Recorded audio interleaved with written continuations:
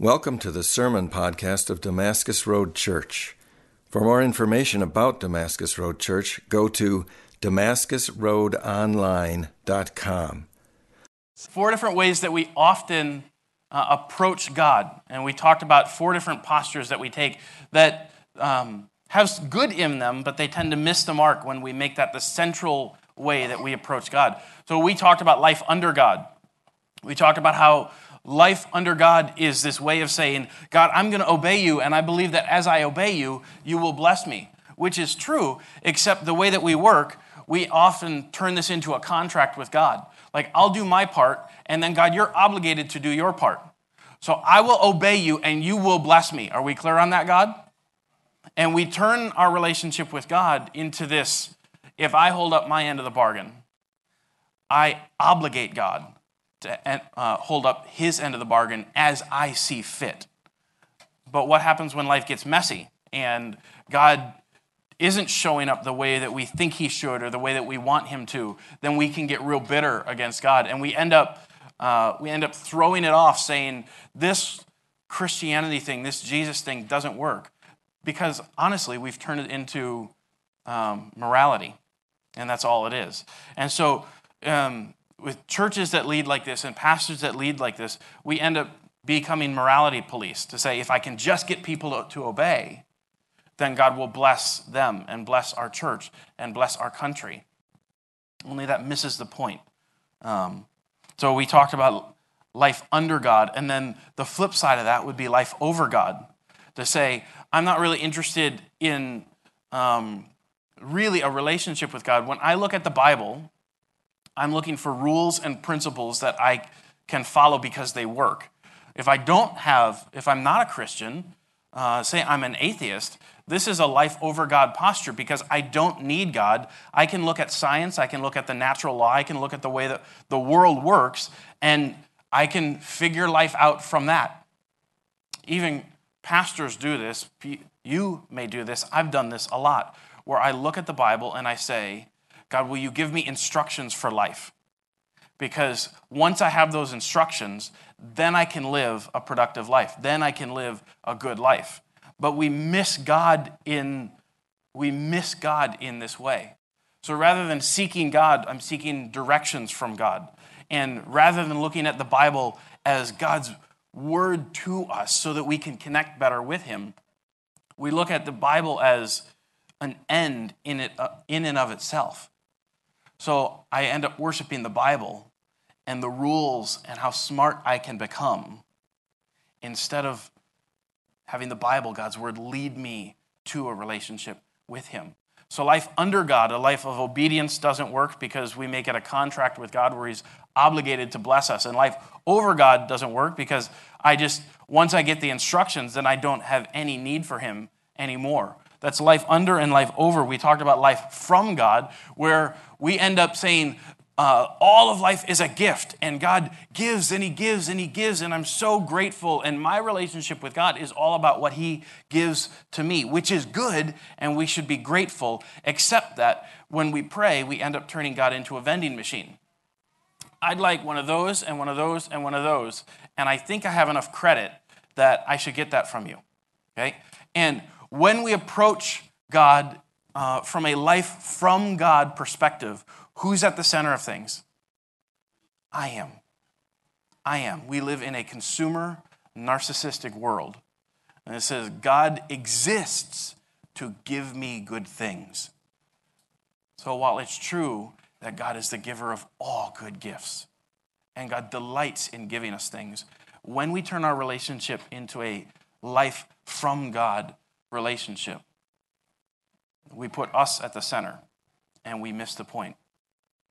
And then we can do a life for God. So a life under, a life over, a life from, and a life for. And this says, I want to do something meaningful for God. I want to live my life with purpose, and I want to go out and I want to change the world. And kids grow up in church thinking, if you want to be really spiritual, or if you want to take your relationship with God really seriously, well, you better try and become a youth pastor or a real pastor, which I've always hated the comparison there, or go be a missionary.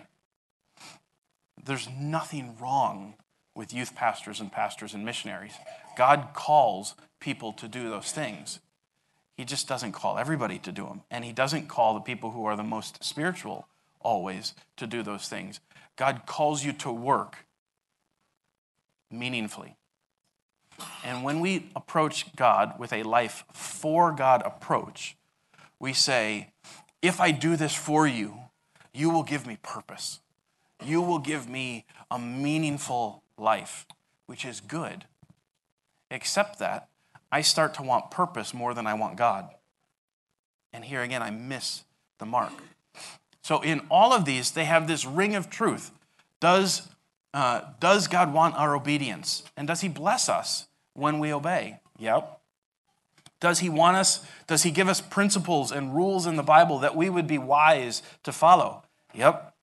Does he give us good gifts, and should we be grateful? Yes. Does he want us to live our life for him and giving? Yes. But if that's the center of who we are with God, we're not hitting it.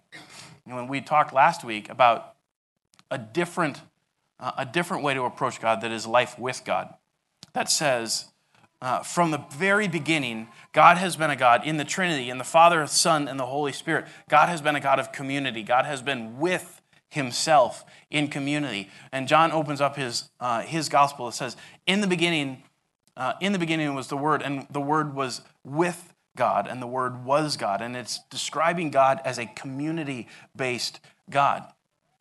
And when we run away from God and we turn our back on him and we live a life over God that says, I'm going to live the way I want to live and I'm going to be my own boss and rule maker, when we run away, God's rescue plan that the kids learn about today in their classes, God's rescue plan is to send Jesus so that we could be with God again. Jesus, when he's calling his apostles, we talked about last week, says he appointed 12 and he called them apostles so that they would be with him. That was the first thing. I don't want you to just do good things for me. I don't want you just to obey me. I don't want to just let you receive. I want you to be with me. And so last week we started this series called Growing in Grace, which is a series on spiritual disciplines. And oftentimes, if we look at the spiritual disciplines, they have, it doesn't really feel like it's a series called Growing in Grace. Because it can become a checklist. It can become, these are things that I have to do if I want to be spiritual. These are things that I have to do if I want God to bless me. And we miss the point in it. The spiritual disciplines are things that put us in position to do life with God, to experience a relationship with him, so that we're not just asking more from God, but we're asking for more of God. I want a deeper connection with Jesus. And the spiritual disciplines help to build a spiritual kind of muscle that put us in position where he can meet us. So last week we talked about prayer. We talked about Micah having this dinner table, Micah, will you pray? And he's 3 years old and he says, I'm not very good at praying. And even at this young age, we need to correct this to say prayer is not about communication with God, and you better be really crisp and clear. Prayer really ultimately is about communing with God.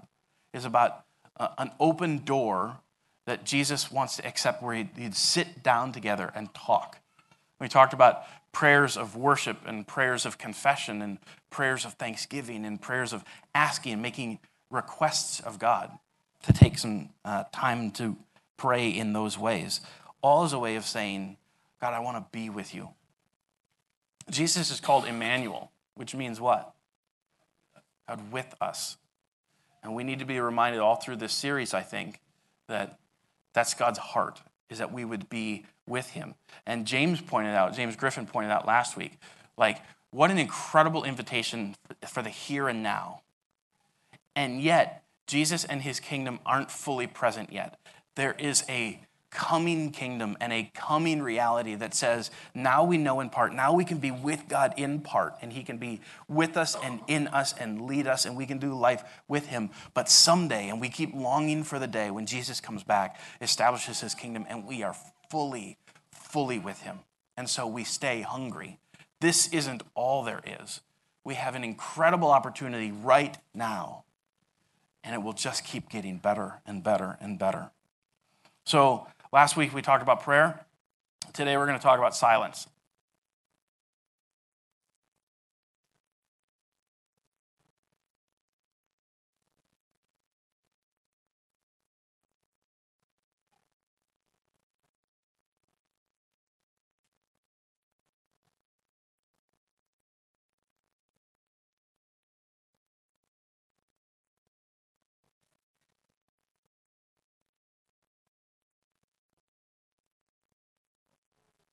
Why is it so awkward? Okay, you can breathe a little bit. Silence can be so awkward. Part of the reason I think silence can be so awkward is we just live in a noisy world. We live in a noisy, noisy world where the TV and the radio are on almost constantly. I don't know how many of you in the car drive in silence. You'll be weird if you do that. Okay? Often, which might be a good thing actually, often in the car, like I have music going on, and sometimes the music isn't noisy enough, so I put on talk radio because I want people talking at me. I like conversation in the car, even if I can just listen in, because to turn the radio off, it just feels quiet and it's uncomfortable for some reason. Advertisements fly by us everywhere, from our phones to our TVs to billboards. Everywhere we go, there's advertisements that are actually, it's like visual noise. We're going down the road and things are screaming at us without making a sound. DVDs in cars, cell phones that are beeping. How many of you guys have ever experienced the phantom buzz from your cell phone that you thought was in your pocket? And you're like, oh wait, it's not even there. How odd. It's like we're conditioned to have things going off and things buzzing and things being noisy around us, and we like it. Social media is a way where we can scroll and scroll and scroll and scroll and scroll and see what's going on in people's lives or see what they're projecting about their lives. But I'm not sure how meaningful it is.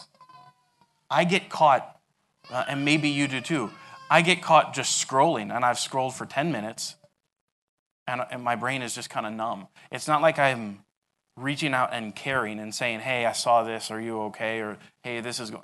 Like, I know and I pass on, and I see funny videos or whatever. We live in a noisy world. And so that's one. The world around us is loud. Number two, the reason silence is so awkward is because silence isn't productive. Silence is like stopping. And our culture wants to be efficient. How can I spend the least amount of time on something and get the best results? If you go into an organization and you interview for a job and you say, efficiency really isn't my thing. I really care. Sometimes I just want to be quiet. And I'm going to take an hour of silence. They'll be like, that was enough. Thank you. Next. Like, we highly value efficiency. We highly value getting in, getting it done, and moving on to the next thing. And silence isn't about that. So silence makes us feel uncomfortable because nothing is happening. You can even, I don't know how many of you guys listen to podcasts at 1.5 speed. Because, man, I can shave off 15 minutes of a podcast if I listen to him a little bit chipmunky. And I can still get the content, but it's more efficient, right? Do we have people guilty of that here? Okay, I could have voted for that. I could have counted on that, Cheryl. Silence reveals a vulnerability within us. So not only is the world loud, and not only do we value efficiency, there's something deeper.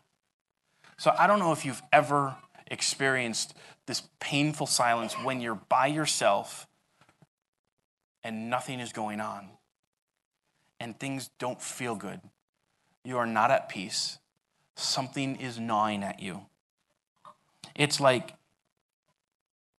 we don't want to be alone. That is the worst. Deep down, like we're lonely.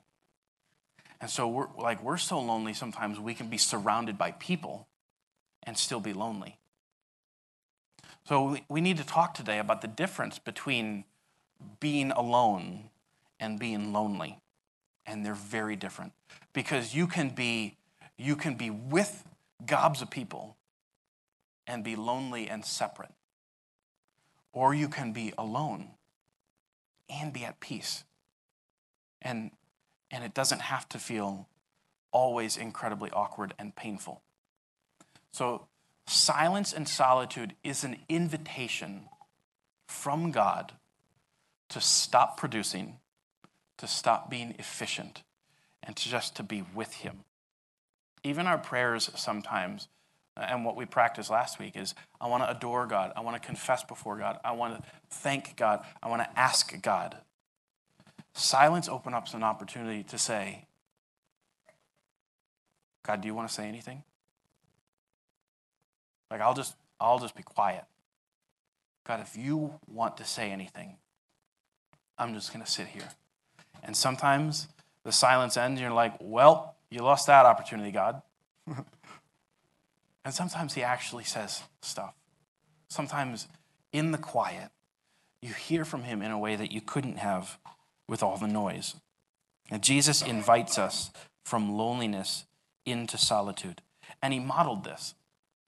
Jesus himself modeled a life of solitude. He modeled a life of silence where he would go off by himself. He started his ministry.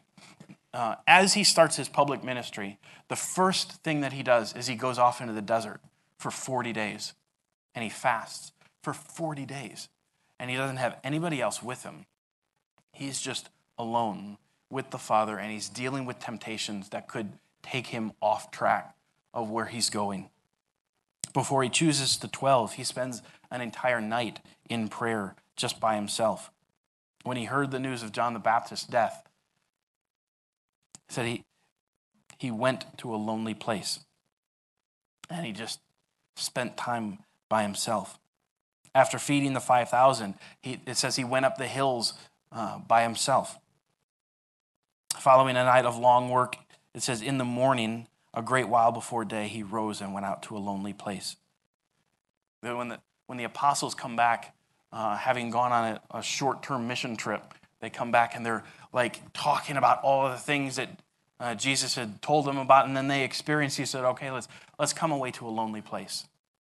And I don't think he means lonely. I think he means solitary. Let's come away. Let's get away with people, because if you're only ever with people, you can't hear the quiet. Jesus, even as he's approaching the cross, spends a night praying in the garden where he's pulling away and he's getting quiet and he's crying out to God, but he also has this determination to say, and yet not even what I want, God, but what do you want? And I'm going to follow you there. By pulling away, Jesus was able to do this rhythm and balance in life, that in the midst of chaos, he still could have an inner peace and a relationship with the Father. But what did Jesus know that changed silence into something that he invited? That changed silence into something that he sought out? Silence and solitude are about creating a space where we can listen and we can hear. So have you ever been with somebody who constantly cuts you off in conversation? Or if you're with a group of people, they are constantly jumping in and talking about how that story relates to them. And then you've been talking about this, but all of a sudden you're off talking in a totally different track, and it relates to them, and everybody else is left going kind of like, what just happened? I think we become that way with God sometimes, often, I think, We become that way with God, where God wants to speak into us, and we're like, oh, yeah. Let me tell you about this. And God's like, okay, I want to talk to you. And we're like, yeah, I need to talk about this, and talk about this, and talk about this. This person that we've experienced likely, you feel like something's missing, right? You feel like, what's going on with you that you have to make everything about you? There's something deeper going on. Or we're just like, man, that's annoying. I don't want to hang out with that person anymore. Okay? But if we start to care about them, we say, like, something's going on that is causing them to make everything about them. On the flip side, have you ever been with somebody who just looks at you when you're speaking and you know that they're listening? When you're speaking to them, they don't even have to say a thing. You might be on the phone and you're like, are you still there? But you know that their focus is on you. They're not interrupting. If they talk, maybe it's in the form of a question because they want to understand more. Which person would you rather be around when you have something to share? Like, you want the person who's going to listen, right? You want the person who won't just turn it into their stuff. Because this person has learned a discipline of shutting up. This person has learned the discipline of being quiet and to say, it's okay if I don't say anything. And even if I don't have the answers, I don't have to pretend like I do. Maybe the best thing that I can do for somebody else is just to be quiet. But when I'm by myself, maybe the best thing that I can do is to create a space where I could listen to God. I'm going to cut out all the voices. I'm going to cut out all the noise. And I just want to hear, God, if you have anything to say, do it. In 1 Kings 19, we get this really cool sequence of events in 1 Kings 18 and then 19 on two different mountaintops. So in 1 Kings 18, you get to see the prophet Elijah in a spiritual battle against 400 prophets of Baal. And these guys did not love God, did not worship God, were worshiping all kinds of things that was not God. They were in direct opposition to God. And the king and the queen at the time loved their prophets because their prophets would tell them what they wanted to hear. And Elijah was a voice that was speaking for God. And so Elijah brings up this competition of sorts that says, okay, let's see whose God really is powerful. And 1 Kings 18 sets up this duel between Elijah and the 400 prophets who are like, make an altar, and then call out to your God to burn it with fire.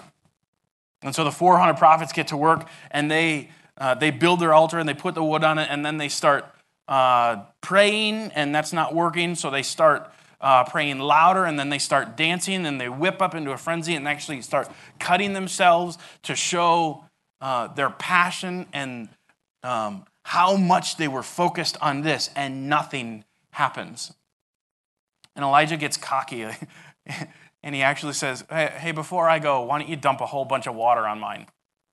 Like, okay, rub it in. And he says, God, do your thing. It's like, and it burns up. And God shows up in this incredible way that says that you might be outnumbered 400 to 1, but if you have God, that's more powerful. And God shows up and says, I'm the only one worthy of worship. And Elijah could do a victory dance, except he learns that the queen is really ticked off because 400 of the people who were telling him all those sweet things, they're dead. And she gets ticked, and she kind of says, I'm going to get Elijah. And he just has this mountaintop experience on Mount Carmel. And instead of saying, wait, I just saw God show up in power, he runs away. So Mount Carmel is this victory. And then he runs and he runs and he runs, and he gets so tired that he faints. And God picks him up and gives him more energy and says, I want you to go to this mountain, this Mount Horeb, which has also been called Mount Sinai. You know what happened on Mount Sinai? Moses went up the mountain and met with God, and God met Moses in fire and in thunder and in this big booming voice, and Moses walked down with what? The Ten Commandments, right? And if you've seen the movie, you get one perspective of how that went, okay? So Moses walks down having just experienced God in the thunder and in the lightning and the quaking, and God is there. And now Elijah's on this same mountain. God has called Elijah back to this mountain. And God says, I want you to go to the mountainside. I want you to go to the edge, and I want you to wait because I'm going to show up. And 1 Kings 19 says, there was fire, and there was wind, and there was an earthquake. But God wasn't in any of it. And then it says, then there was a still small voice. And some translations will make this note to say, yeah, that doesn't go far enough. This was, the ESV makes a comment and says, this was a sound, a thin silence. It was not even like a fat silence. It's a thin silence. God shows up in the sound of silence.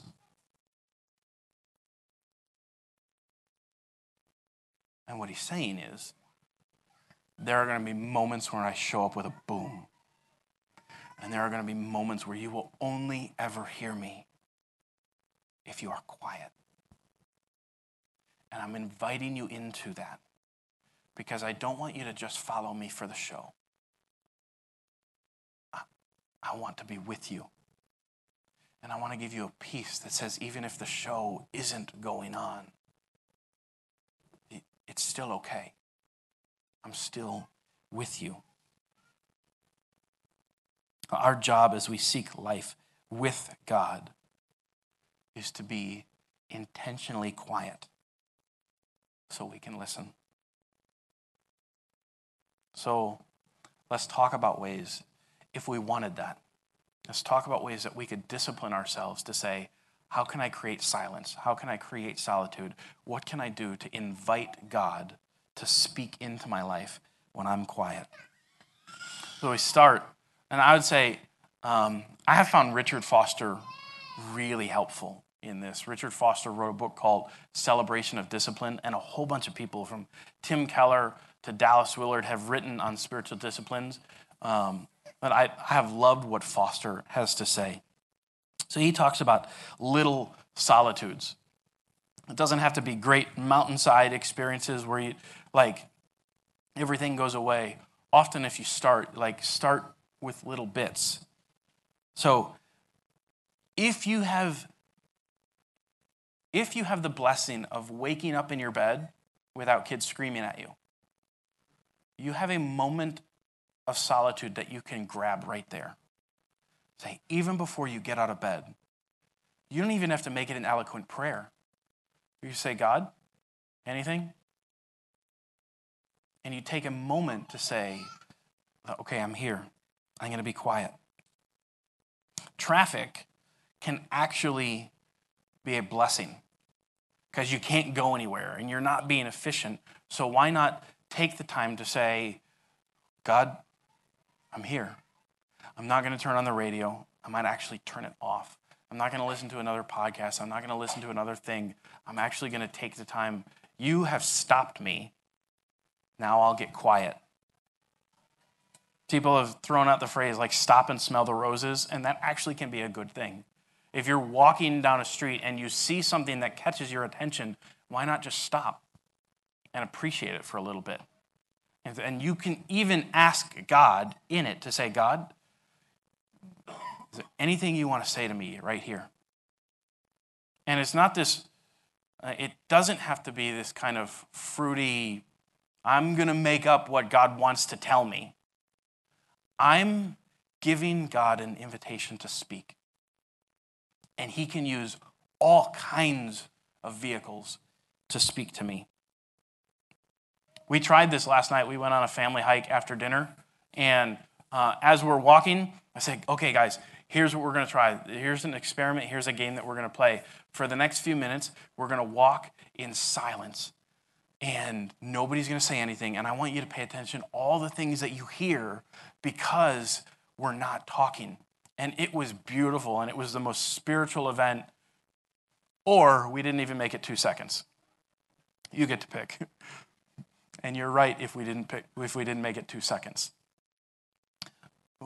It's hard to be silent sometimes. And if you have kids, it's near impossible sometimes. And what we're trying to do is just create spaces. It's say, even if it's noisy, is there a way that I can get quiet inside? Sometimes, maybe just go outside before you go to bed and listen outside. And it's different. And enjoy that and ask God if he wants to meet you there. So those are little solitudes that you can grab. There's also talk about like creating places that would be places of quiet for you. One of my favorite things when I was in Colorado on an internship, it was every weekend I would drive to Rocky Mountain National Park, and I would use it. Just for quiet. I hike up to a mountain lake and sit on the edge of the lake and just be quiet in the woods there. Sometimes I fell asleep. Sometimes I read. Sometimes I just sat there and looked at stuff. And we don't have Rocky Mountain National Park, but Dane County is beautiful. Like this area that we live in, Madison, is beautiful. This last week, I drove around and I just sat by a park, and I'm still getting to know the parks. It's right on Lake Mendota, and I walked to the edge and just sat there on a big funky tree and read, and then these ducks swam by, and I just stopped. And I sent Leslie a picture of a duck, and she's like, "Good, you're being productive." No, I'm just being quiet. I'm just enjoying this. And God can use that in a healing kind of way. Find places that can be quiet for you. It might even be just a chair. Like, that's my quiet chair. That's my happy place. That's the place that I go where I just stop talking. And you might create a family rule that says, look, if mom is in the quiet chair, don't talk to her. She's in a different place. But you can set something up to say, I want to create spaces. When you pray, maybe go through lists of things that you want to say to God. But then also in your prayer, maybe incorporate times where you don't say anything to him. Maybe take technology fasts. Where you say, I'm going to put my phone down when I get home from work. And I'm not going to pick it up unless there's something that I need to get to. Because I'm a huge, I do this all the time, where it's just natural for me to grab my phone out of my pocket and look. Is there something? Is there a notification? Please give me a notification. What's the Amazon deal of the day? Target have anything on clearance? Facebook scroll, oh, that one's funny. I should listen to it. But I don't want Leslie to know that I'm really watching, so I'm going to watch a video silently, which is really awesome. And Leslie still knows that I'm looking at my phone, and I'm not hiding anyway. Okay? Maybe just put the thing down. We can. We lived life before they were around. We can keep going with them not. Maybe you go a whole week without posting anything. To say, I don't have to justify my existence. I don't have to be cool. I don't have to want people to like what I'm doing. Maybe I'm just going to stop and quit justifying myself. Maybe you want to take this silence thing to a different level, and you say, I'm going to try to go a day without words. And you're going to have to be careful with this because you can get fired. Okay? But is there a way that I could go through a day where I don't speak and I focus on listening to God and to people, and I focus on what are they saying to me, and are there ways that I could communicate without words? Are there ways that I could love people and communicate that I'm here and I'm present instead of saying, whole day, I'm not doing anything. You're good at charades. Silence isn't supposed to be a punishment for other people, right? I'm going to give you the silent treatment. But what if we could create that space in us? Leslie did this a few years ago as part of our a sabbatical that we did. She went to a cabin in the woods that was just focused on silent retreats. Take a couple days and just go. And you, like, the rules of the place say, if you want to come here, you can't have your cell phone on. Like, you can't bring movies, you have to be quiet. You can bring books, but you need to get quiet. And I remember her getting home and being frustrated that God hadn't shown up. And then I watched for the next several weeks as she kept unpacking the experience and saying, oh man, God was really doing stuff that I didn't know at the time. And I keep on receiving the benefit of getting quiet. And she did it again recently. Just say, let's carve out space. There's so much noise in life, and I have so many responsibilities, and kids are hanging on me and calling for things. What if I could set up a way that I could just go to a desert like Jesus did and deal with stuff and be quiet? James says, be quick to listen and be slow to speak. What if we started incorporating that kind of presence in our life? Psalms 4:4 says, talking about being on your bed at night, that you would search your heart and be silent. Silence is awkward. It's not normal. It's not productive. And it reveals a vulnerability that we're just not comfortable with. But here's the invitation. You can be vulnerable with God. You don't have to sit in pain in silence. In silence, you can receive the invitation of Jesus that says, I came so that you could be vulnerable and whole. I came so that that discomfort that you feel because you're alone and lonely, because stuff isn't right inside. I came to bring you healing. That you don't have to stop pretending. You don't have to keep wearing a mask that says, I'm okay, I'm just fine. You can be vulnerable because I've already paid for it. The wrong that you've done and the wrong that has been done to you. When you give it to Jesus, there's a reason he's called the great physician. It's because he can work healing in your life. You don't have to justify yourself to God. That's exactly what Jesus came to do. That we could stand with Jesus in front of the Father and be justified, not state our case. Jesus is our case. Jesus is our advocate. And when he said, let the little children come to me, he wasn't doing it because they could be productive. He wasn't doing it because they could help the mission. He wasn't doing it to build momentum. He was doing it because he loved them. They didn't offer anything. And when he tells us to come to him like little children, that's an invitation to not bring anything, to not have to justify our existence. Let God meet you in the silence, even if it feels empty. One of the most moving times of worship for me was over a decade ago. And a guy, the worship leader at the time, stood up and he started talking about going through a divorce that he didn't want and pain that he hadn't invited but was very real in his life, and how he had been able to take that to God, and he just felt so empty.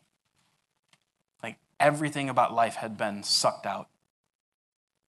And our inclination when we feel empty is to fill it with something.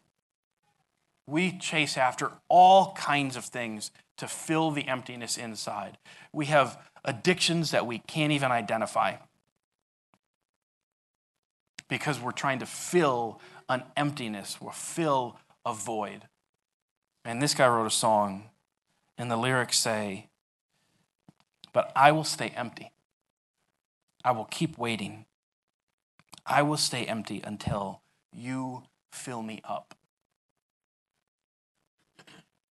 What if we gave God that kind of permission? That said, I'm not going to race and try and fill my life and my heart and my void with anything that I could put into it. I'm going to discipline myself to stay empty. And God, I'm going to let you take care of that. And if you want me to go through a season of emptiness, then I will.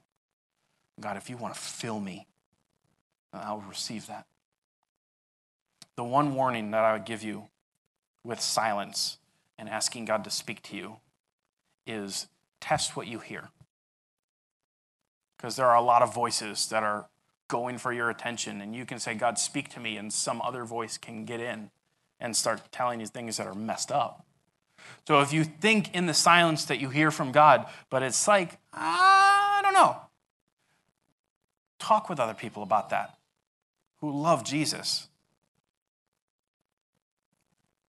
Ask yourself if it's consistent with what God has said in the Word, if it's consistent with what God has already said in the Bible. Because God, one of the things I love about God is he's always consistent. God is not an inconsistent God. Sometimes his actions look like that, but his character is consistent. So he will not tell us to do something that is in direct violation of something he's already said. If you get a weird message that you think is from God, test it. But don't let the weird voices make you afraid of inviting God into the silence. God can use that, and we can discipline ourselves. So we started with a pretty awkward time of silence, and we're going to finish with a time of silence. And after a little while, the worship team will come up, and they'll break the silence, and we'll go into a time of communion. And I want to use communion this morning as a time to say, Jesus, you are my justifier.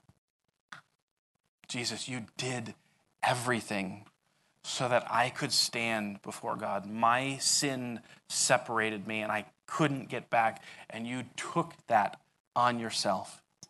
And what you offer me is a life with you and a life with the Father, and one that eventually will be right in front of him forever. I long for that day.